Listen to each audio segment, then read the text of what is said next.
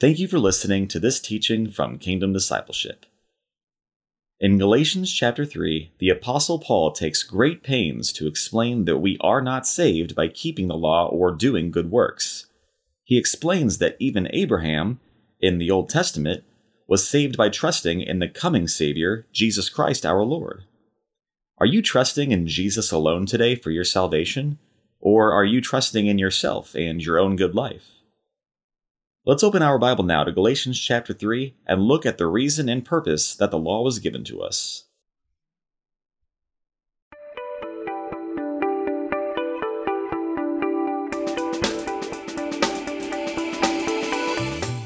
Well, good morning and welcome to another teaching. It is a Sunday morning here in Texas, and hopefully y'all loving on Jesus. Spending time with Jesus, growing to know Jesus, growing to love him, growing to know his love for you, just bringing more and more and more of your life into union with Jesus. The more Jesus that's in our lives, the more Jesus we invite into our lives, the more we seek Jesus, right? Matthew 6:33 says, seek first the kingdom of God and his righteousness, and everything else will handle itself. And you do that by growing to walk with Jesus, growing to obey him. And in these ways, you grow to know him more intimately, and your desire for him becomes greater. And the goal of this life, right? Romans 8:29 is to be conformed, to become like Jesus more and more in every aspect of our lives. And it's the greatest privilege of our lives. So thank you, Lord Jesus. All right. Lord willing, we'll do Galatians 3 today, verses 15 to 29, finishing chapter 3. Just deep stuff here in this book of Galatians. So, Father, we thank you for your word.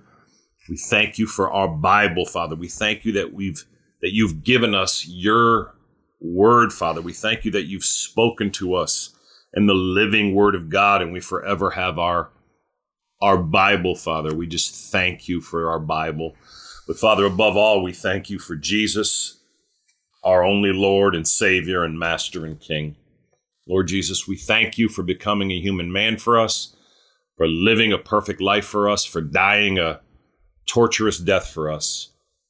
And we thank you that you are alive and risen today, and we worship you today, Lord Jesus. Holy Spirit, we ask you to lead us and guide us now. We ask you to give us eyes that see and ears that hear. We ask you to open our hearts to the living word of God now, we pray. In Jesus' name, amen and amen. Thank you, Lord Jesus. Okay, Galatians 3:15 to 29.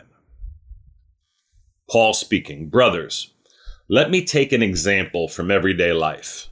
Just as no one can set aside or add to a human covenant that has been duly established, so it is in this case.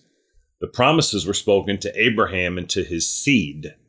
The scripture does not say into seeds, meaning many people, but into your seed, meaning one person who is Christ. What I mean is this. The law, introduced 430 years later, does not set aside the covenant previously established by God and thus do away with the promise. For if the inheritance depends on the law, then it no longer depends on a promise. But God in his grace gave it to Abraham through a promise. What then was the purpose of the law? It was added because of transgressions until the seed to whom the promise referred had come. The law was put into effect through angels by a mediator. A mediator, however, does not represent just one party, but God is one. Is the law therefore opposed to the promises of God? Absolutely not. For if a law had been given that could impart life, then righteousness would certainly have come by the law. But the scripture declares that the whole world is a prisoner of sin, so that what was promised, being given through faith in Jesus Christ, might be given to those who believe. Before this faith came, we were held prisoners by the law, locked up until faith should be revealed. So the law was put in charge to lead us to Christ, that we might be justified by faith. Now that faith has come, we are no longer under the supervision of the law. You are all sons of God through faith in Christ Jesus. For all of you who were baptized into Christ have clothed yourselves with Christ. There is neither Jew nor Greek, slave nor free, male nor female, for you are all one in Christ Jesus. If you belong to Christ, then you are Abraham's seed and heirs according to the promise. Wow. Thank you, Lord Jesus. All right, Alicia, some deep stuff here. I had breakfast this morning with my brother Jason and my sister Alicia. We, Jason and I meet, but then I go and sit at Alicia at her table at this diner, and I kind of go back and forth, and it's just I'm just so blessed. Alicia gave me a testimony today that a couple of weeks ago she started praying for healing, just for some pain from a past surgery, and that the doctors had told her it would be a year, and that praying for 2 weeks, praying directly to Jesus, and she said the pain is gone. So thank you, Lord Jesus, and thank you for that testimony, Alicia, my big sister. In chapter 1, we talked about how Paul gives his testimony. We want to continually and consistently keep on testifying to what Jesus has done in our lives and how he's done it. Thank you, Lord Jesus. Revelation 12:11, Alicia, says that they overcame by the blood of the Lamb and the word of their testimony, right, Ian? So it's always Jesus first. Any overcoming is always Christ first, right? If Jesus doesn't make the first move, we can do nothing. Before we're saved, being saved, and then after our salvation, it's always Jesus first. They overcame by the blood of the Lamb. But it also says the word of their testimony, okay? So the more we continue to testify to who Jesus is and what he's done and how he's done it, not only in our salvation, but in every aspect of our lives, the more it helps us to be overcomers in Christ. Thank you, Lord Jesus. I'm not talking about salvation now. That happens in Christ alone. You're not saved or forgiven from your sin by testifying to what Jesus has done. But as a Christian, as we grow to know Jesus more, again, the more we testify to ourselves and to others to who Jesus is and all he's done and how he's continuing to do it in all the circumstances of our life, the more close we'll grow to Jesus, the more we'll become overcomers. Thank you, Lord Jesus. All right, deep stuff. You remember in Galatia, which is a province with many churches, there were supposed men coming in that were proclaiming to be leaders and to have revelation, and they were saying that, you not only had to believe in Jesus, but you had to also come under the law of Moses. You had to be circumcised. You had to follow all the dietary laws. And Paul vehemently is clearly, and I mean surgically, teaching how that's not so. Now, obviously, he's being led by the Holy Spirit. Everything in our Bible is the Word of God, right? We're in Galatians chapter 3 here. So it's the living Word of God. So this is inspired by the Spirit of God. The Word is inspired. And Paul, is just writing a letter, but he's being led by the Holy Spirit. So actually, although he's writing the letter, it's actually the Word of God to us. So Paul is continuing in his argument. And he says in verse 15, brothers, let me take an example from everyday life. Just as no one can set aside or add to a human covenant, so it is that has been duly established, so it is in this case. So when you have a human covenant, say like a will, when someone passes away, I mean, that will is locked in, right? That will has been established, okay? And a will is a human covenant of, where your assets and money and possessions are going to go, when the Lord takes you, right? So again, Paul is continuing now to prove in his argument that we can add nothing to Christ, that we're not saved from our sin.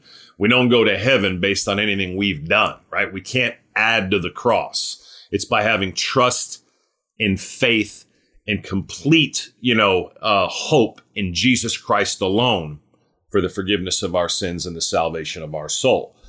So he says, let me take an example from everyday life in this life. Just as no one can set aside or add to a human covenant that has been duly established. Again, when you duly establish a will, you can't take away from that or add to that. He says, so it is in this case. How much more is it the case with God, right? If a human covenant that happens in our everyday life can't be taken away or added to, how much more is it the case with the covenant God made? And he's going to talk about with Abraham here. Okay. So now remember, Abraham, you're looking at somewhere around 2,000 years before Christ. And Paul is proving here that salvation has always been by God's grace. Never in the Old Testament or the New Testament were you saved by your works.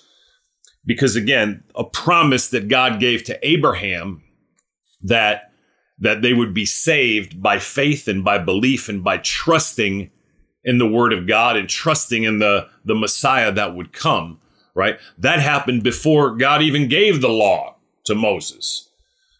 So he says in verse 16, the promises were spoken to Abraham and to his seed. Now this is deep. All right, Scott. Again, and this is the promise that all nations will be blessed through you. All nations will have salvation by believing and trusting in the word of God and in the Savior to come. Abraham believed God for the deliverance of the life of his son. And then he also believed God that the promised Savior would come through his son, right? And through the physical line of Abraham and his son Isaac and Jacob and all the way down comes Jesus, right? And so verse 16, Paul says the promises, again, and that's a promise of being made right with God, being saved from your sin, being delivered from hell and going to heaven. That promise, the promises were spoken to Abraham and to his seed. Now watch this.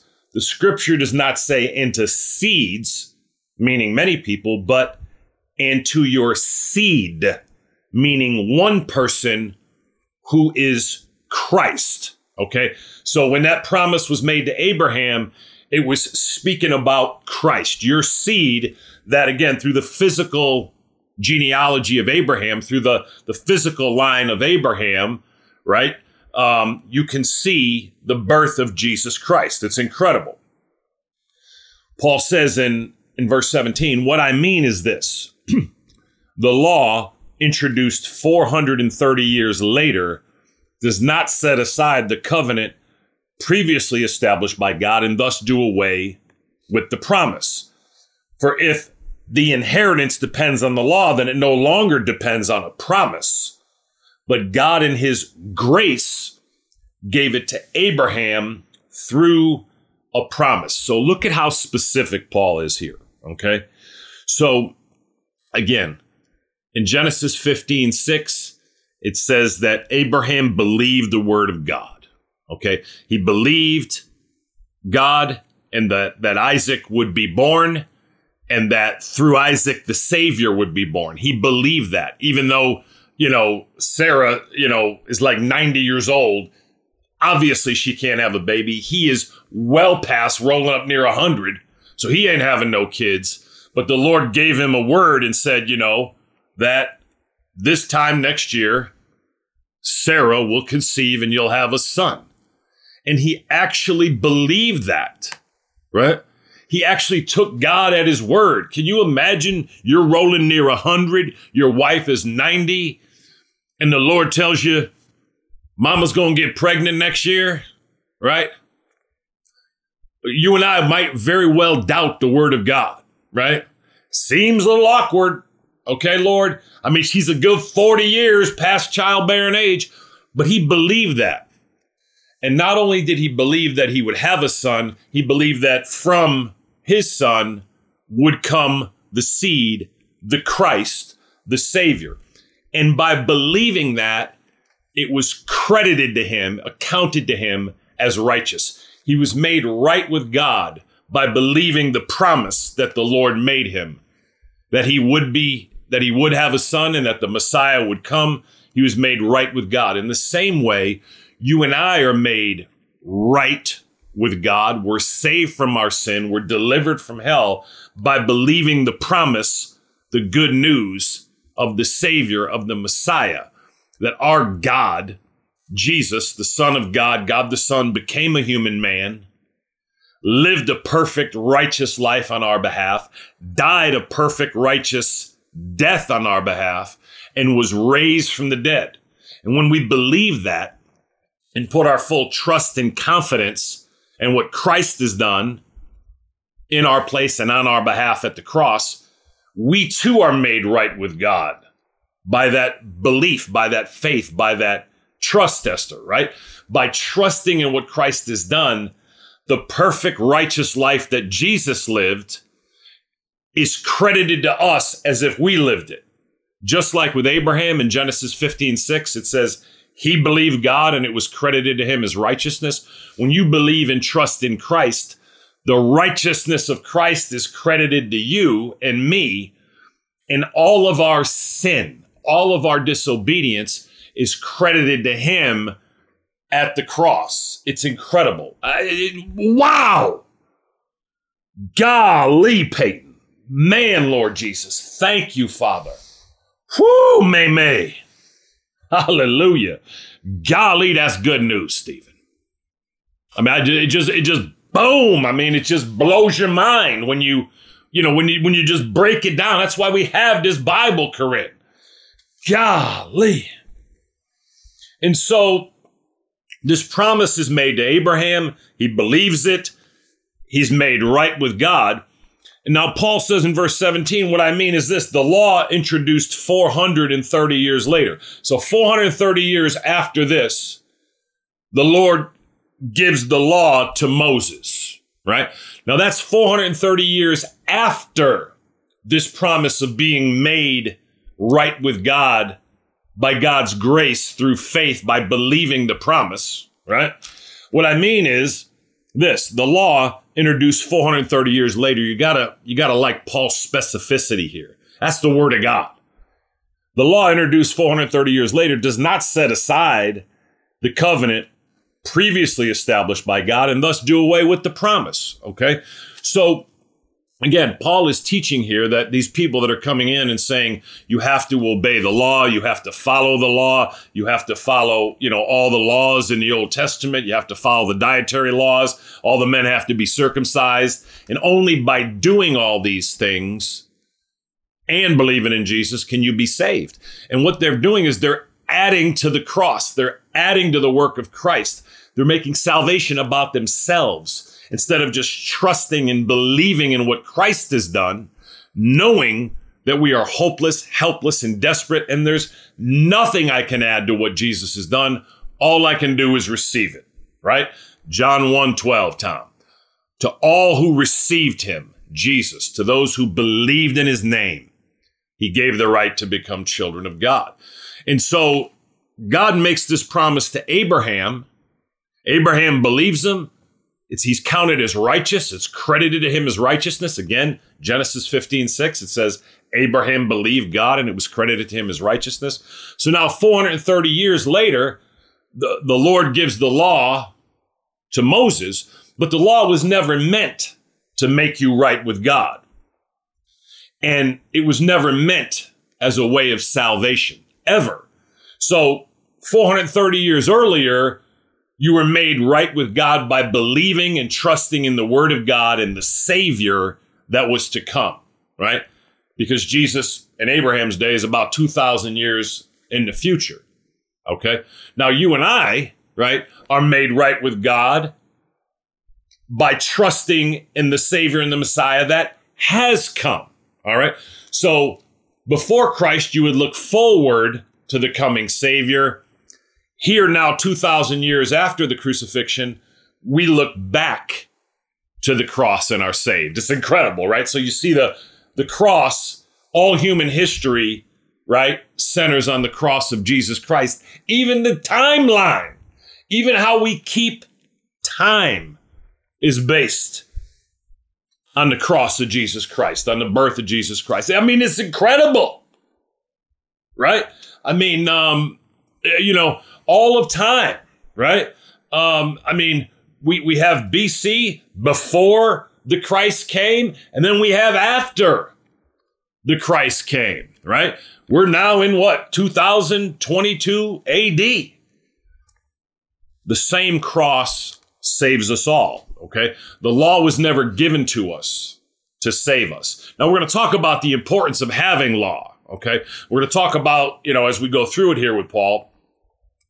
I mean, again, all society, right? All civilization would have just totally imploded and utterly destroyed itself if our Heavenly Father hadn't given us the written law and the moral law on our hearts, okay?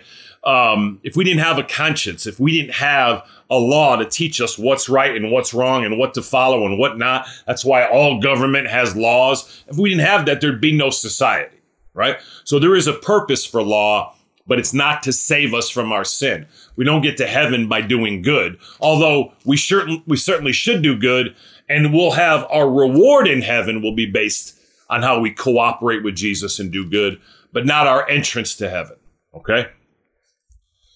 Verse 18, for if the inheritance depends on the law, okay, inheriting eternal life, for if the inheritance depends on the law, then it no longer depends on a promise. But God in his grace gave it to Abraham through a promise, okay? And it's the same today. God in his grace, right, became a human man, lived a perfect life for us that we couldn't live. Grace is God's unmerited favor towards us. Grace is when we get a blessing from God that we do not in any way deserve, okay? And so we deserve death. We deserve hell, right? We deserve to be eternally separated from the triune God because we're all sinful human beings, okay? And so Paul says, for if the inheritance, again, inheriting eternal life through Christ, depends on the law, then it no longer depends on a promise. Meaning, if you're going to inherit eternal life by following the law, then no more would it be by just believing a promise as Abraham did. When God promised Abraham, you'll have a son, and through that son, the Savior, the Messiah will come. He believed that promise, and believing and trusting God, Abraham was counted as righteous. It's the same as us today. We humble ourselves. We say, Lord, we're hopeless. We're helpless. We're desperate. We believe the good news of the gospel that our God, Jesus, God the Son, became a human man for us, lived a perfect life for us, died a torturous death for us, was raised from the dead. By believing that, by receiving Jesus, by trusting with him, we too are made righteous. We're not trying to work our way to God. We're not trying to work off our sins, so to speak, right?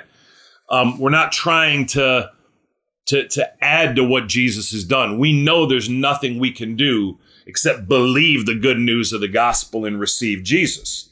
For if the inheritance depends on the law, again, doing the good works, following the law, then it no longer depends on a promise. But God in his grace gave it to Abraham through a promise. Again, if we're trying to be made right with God by doing good and earning it ourselves, then it's not by grace anymore. It's not by God's unmerited favor. Then we would go to heaven and be able to point to God and say, I deserve to be here, right? And hopefully everyone understands the ridiculous of that, Leanne, right? How ridiculous it is to think you're going to go to heaven, or I'm going to go to heaven and point to our Father and say, you know what? You needed to bring me here because I deserve it. The only person that deserved to go to heaven in all human history, just to be clear, all human beings that were ever born or ever would be born, there's only one, and that's Jesus, the God-man. Jesus lived a perfect, sinless, righteous life in everything. In thought, word, and deed, he was perfect. He not only never did anything wrong, he did everything right. And because of that, he could have gone to heaven based on that perfect, righteous life. Okay? Every human being in the world, okay, beside that God-man, needs a savior because all of us have sinned, right? It says, what is it in verse 22? But the scripture declares that the whole world is a prisoner of sin, so that what was promised, being given through faith in Jesus Christ, again, the promise of eternal life, of inheriting eternal life, verse 22, being given through faith in Jesus Christ might come to those who believe. It doesn't come to those who try to earn it, but to those who humble themselves and say, Lord, I cannot save myself. I'm hopeless, helpless, and desperate, but I believe, Lord Jesus, you are the Son of God. And I believe you came and lived a perfect life for me and died a perfect death for me. And I believe you're alive and risen. And I ask you to come into my heart and to be the Lord of my life and to save me from my sin, Lord Jesus. I place all my faith and hope and trust and confidence in you alone, Jesus, to save me and to be my everlasting Lord and God. Bam. Thank you, Lord Jesus. Wow. If you're not sure you're a Christian, again, you can back up the tape. Go back and use the words I just used there. Give your life to Jesus. Confessing to him that he's your only hope. Romans 10:13 says everyone who calls on the name of the Lord will be saved. Again, it's not you doing the work. It's not your words that call on him, that save you. Okay. But we do use our words, right, to communicate our heart to Jesus, right? So just humble yourself and receive Christ. If you're not sure, you're trusting genuinely in Jesus. If there's any part of you today that thinks you're going to heaven because any reason, right? These people in Galatia, the Jews thought they were going to heaven because they were of the line of Abraham. And Paul is proving here that even Abraham, went to heaven not based on his good life, but based on trusting and relying in God's promise of a coming Savior, right? And you and I can only go to heaven by trusting and relying in Jesus, the Savior that has come, right? But again, if you believe you're going to heaven because you're part of a particular denomination, denominations, if you believe you're going to heaven because you're Baptist or Methodist or Pentecostal or Mormon or Catholic or any of them, right? Then you're not trusting in Christ alone. If you believe you're going to heaven because you're a pretty good guy, you're not trusting in Christ alone. If you believe you're going to heaven because, you're not that bad, you ain't killed nobody, you're not trusting in Christ alone. Okay? If you're not sure, again, humble yourself, back up the tape, use the words I used, and just call out to Jesus to receive him. Just letting him know, right? Proclaiming to him your full trust and reliance and desperation for him to be your Lord and Savior. All right. Verse 19. What then was the purpose of the law? Good question, right? So Paul now anticipates, okay, so why did God even give us the law then? What then was the purpose of the law? There are two purposes of the law. Let me finish the verse. It was added because of transgressions, sins, until the seed to whom the promise referred had come, and seed is capitalized there. Again, the seed is Jesus, right? What then was the purpose of the law?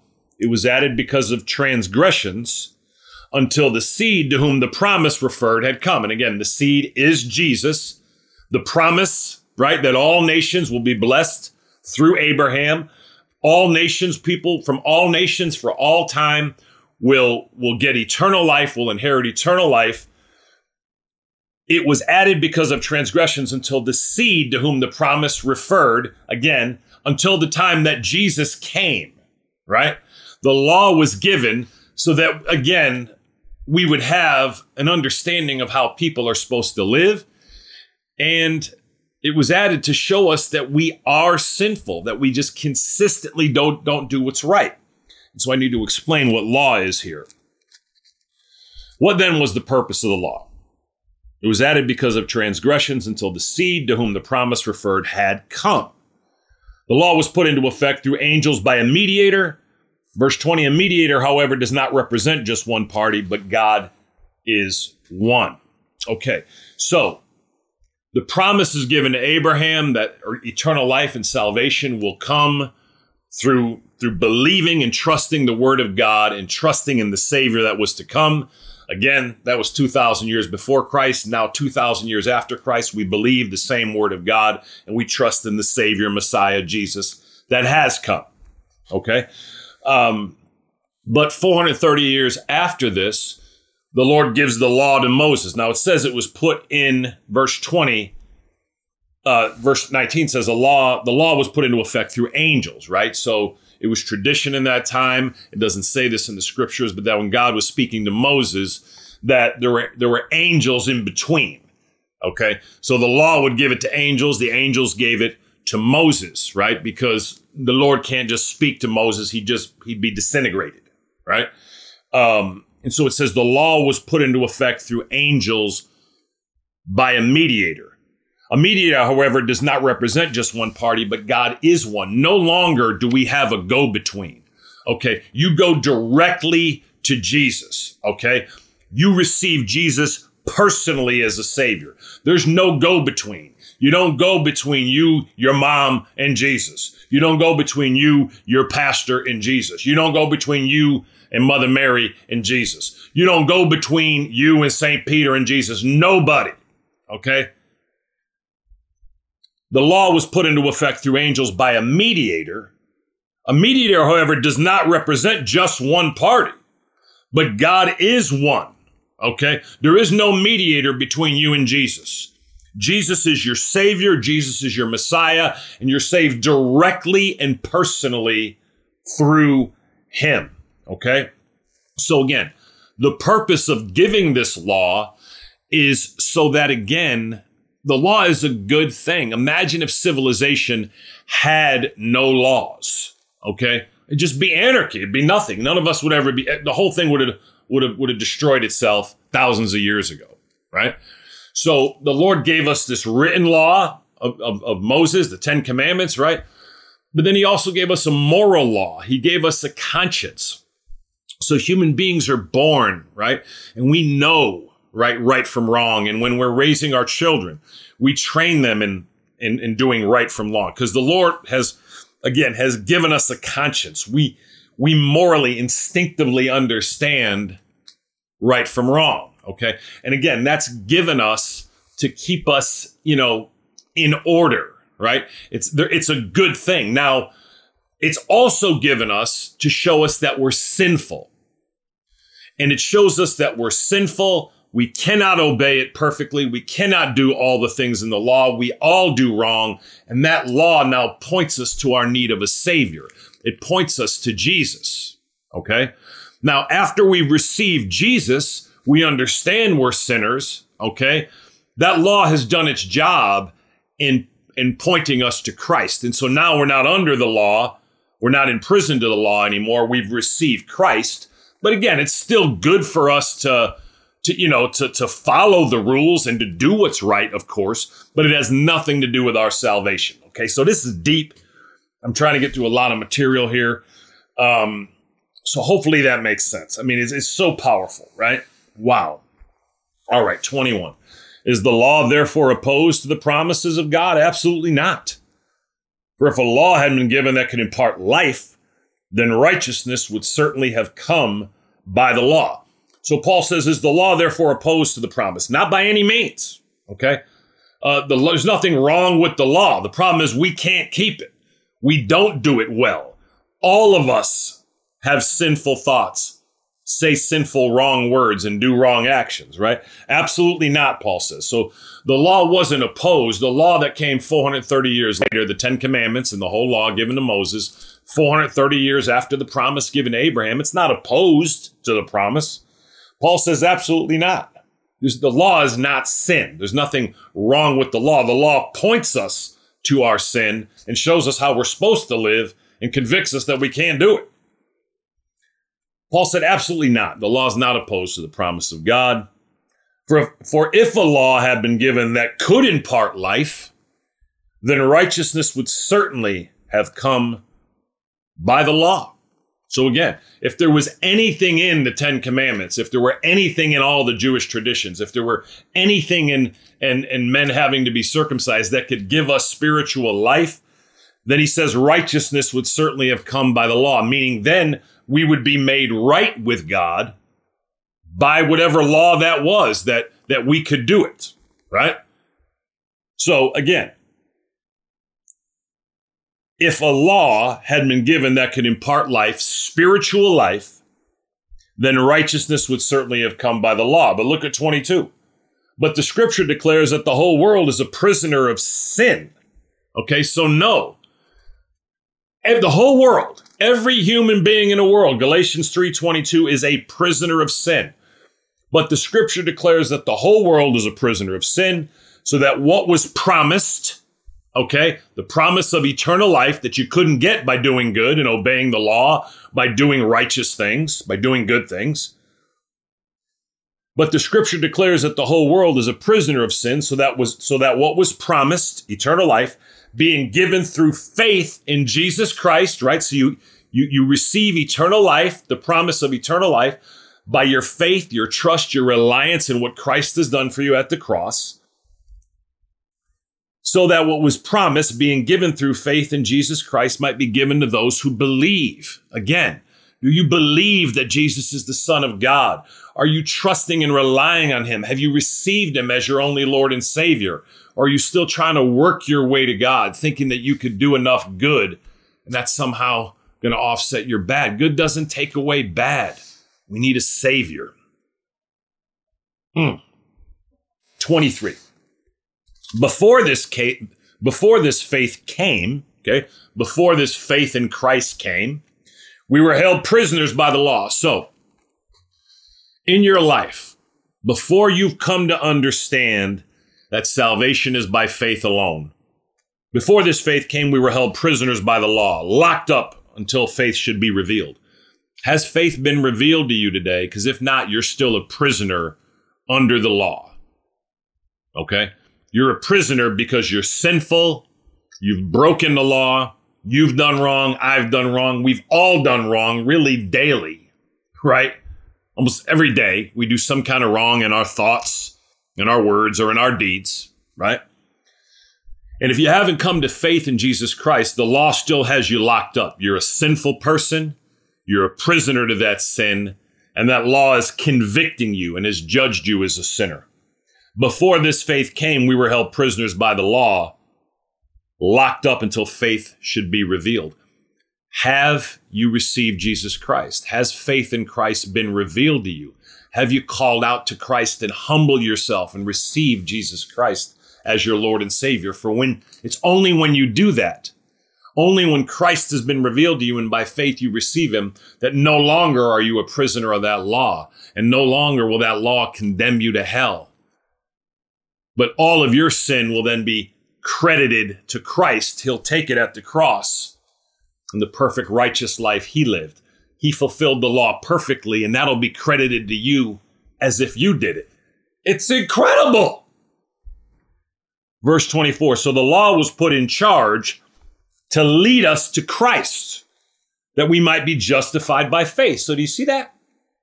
So the law was put in charge to lead us to Christ. Again, when you look down at the Bible, when you look at your conscience, when you look at the moral law, the written law in the Bible, and all the things we're supposed to do, that should lead us to our need of a Savior.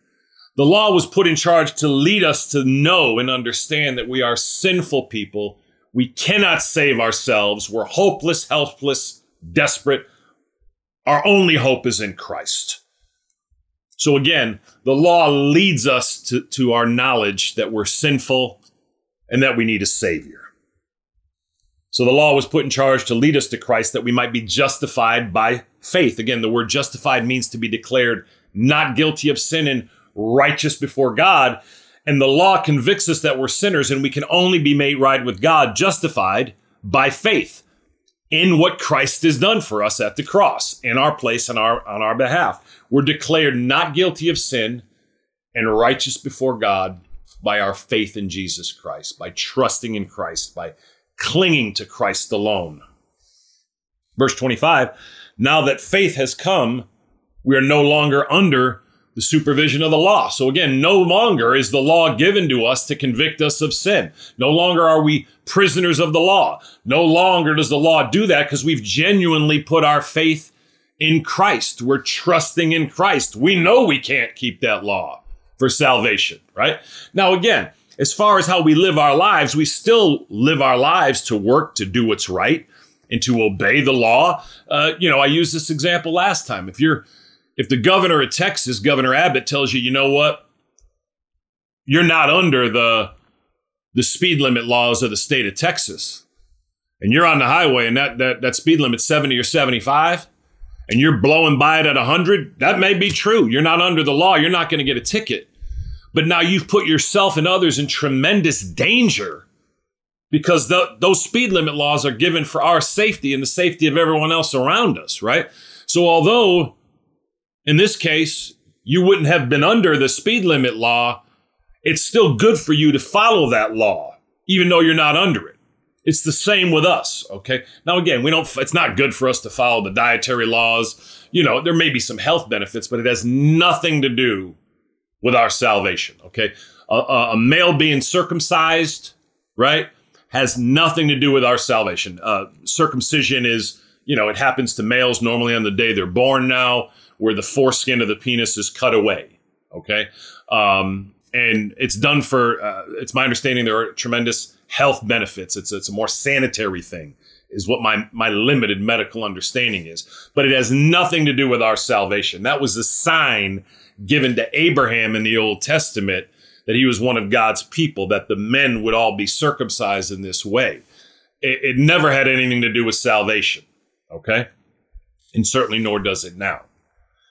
So again, now that faith has come, we're no longer under the supervision of the law. It's still, again, we still follow the moral law. We still look to do what's right because we want to please Christ, but it has nothing to do with our salvation. Verse 26, you are all sons of God through faith in Christ Jesus. All of us are sons and daughters of our Heavenly Father through faith in Christ Jesus. Look at how many words. 1, 2, 3, 4, 5, 6, 7, 8, 9, 10, 11 words. You are all sons of God through faith in Christ Jesus. Okay?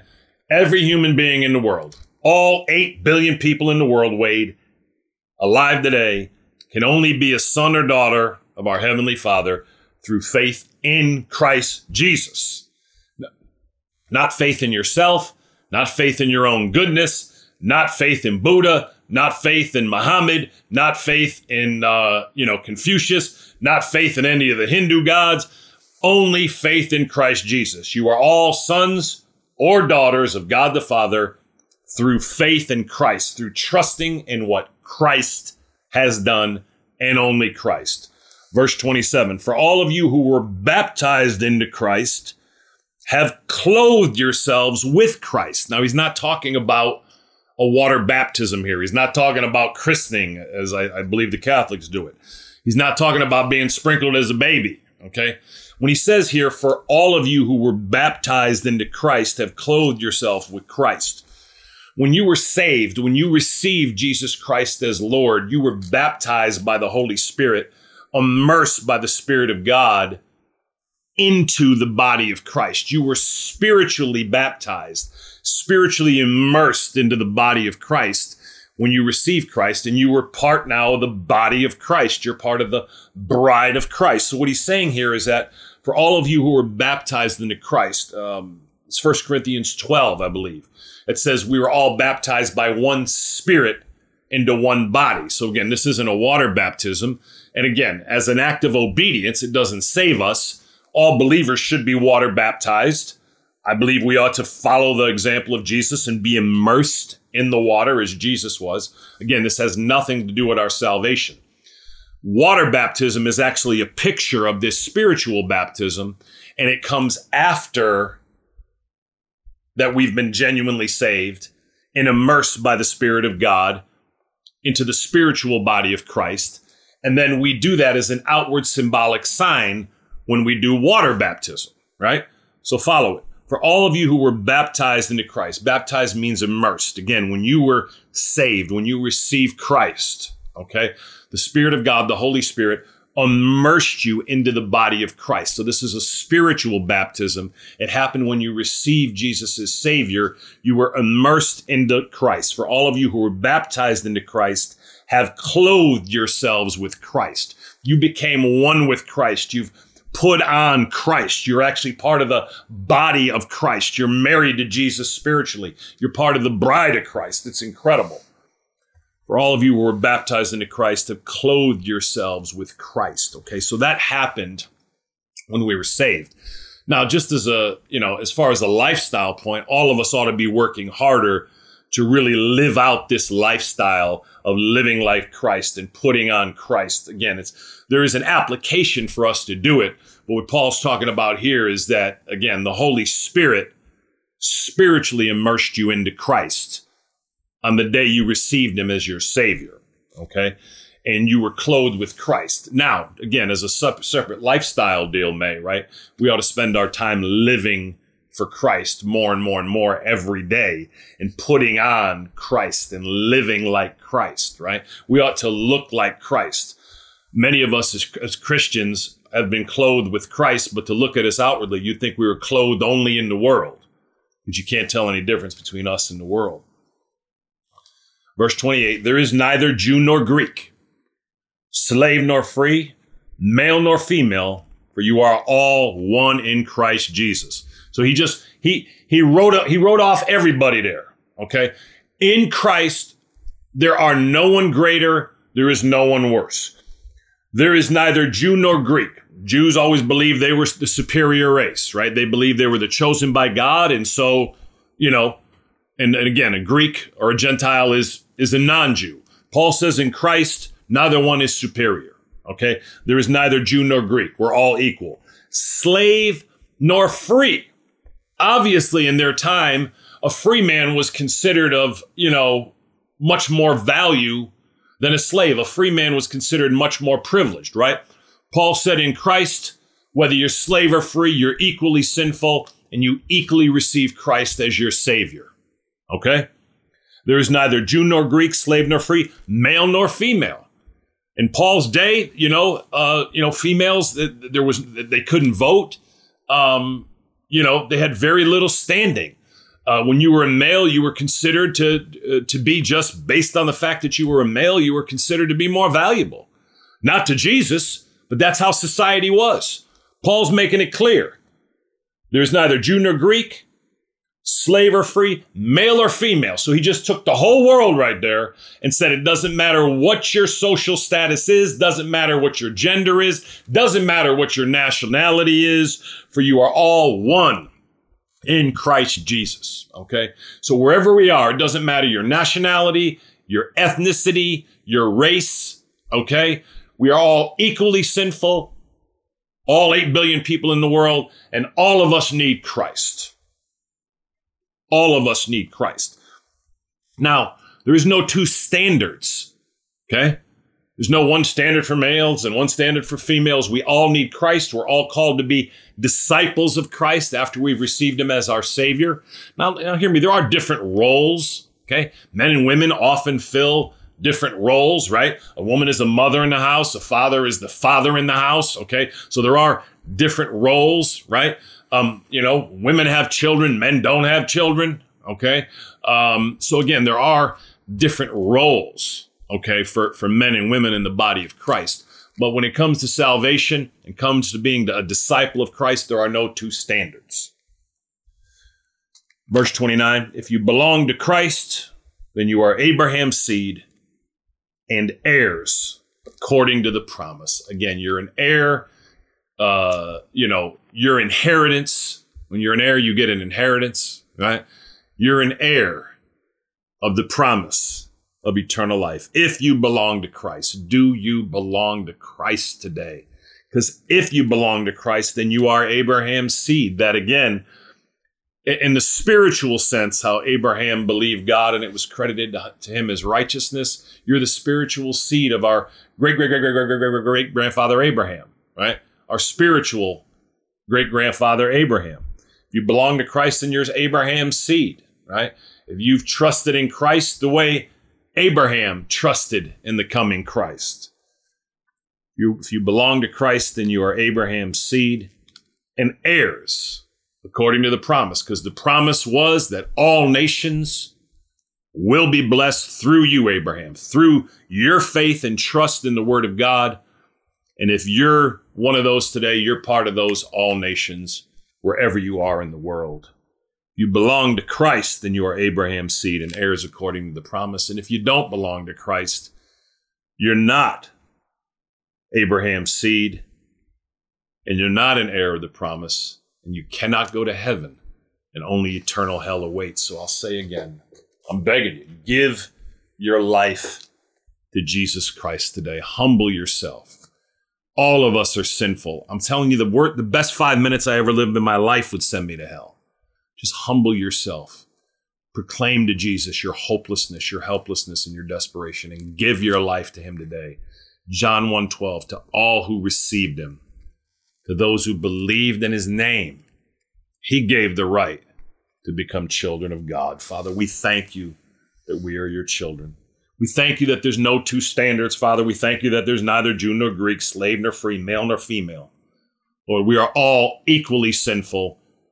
And all of us, regardless of any status, any social status, any gender, any position, any ethnicity, any nationality, any race, we all need Christ, Lord, and we're all equal at the foot of the cross.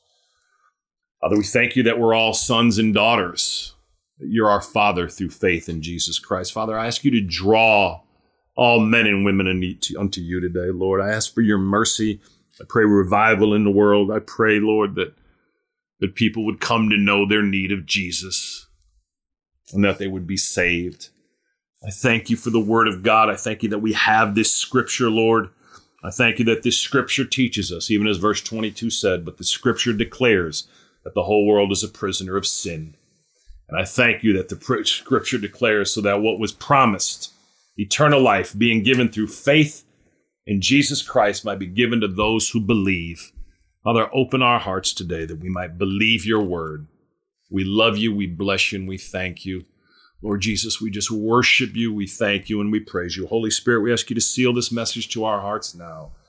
We ask that you would give us eyes that see Jesus and ears that hear him.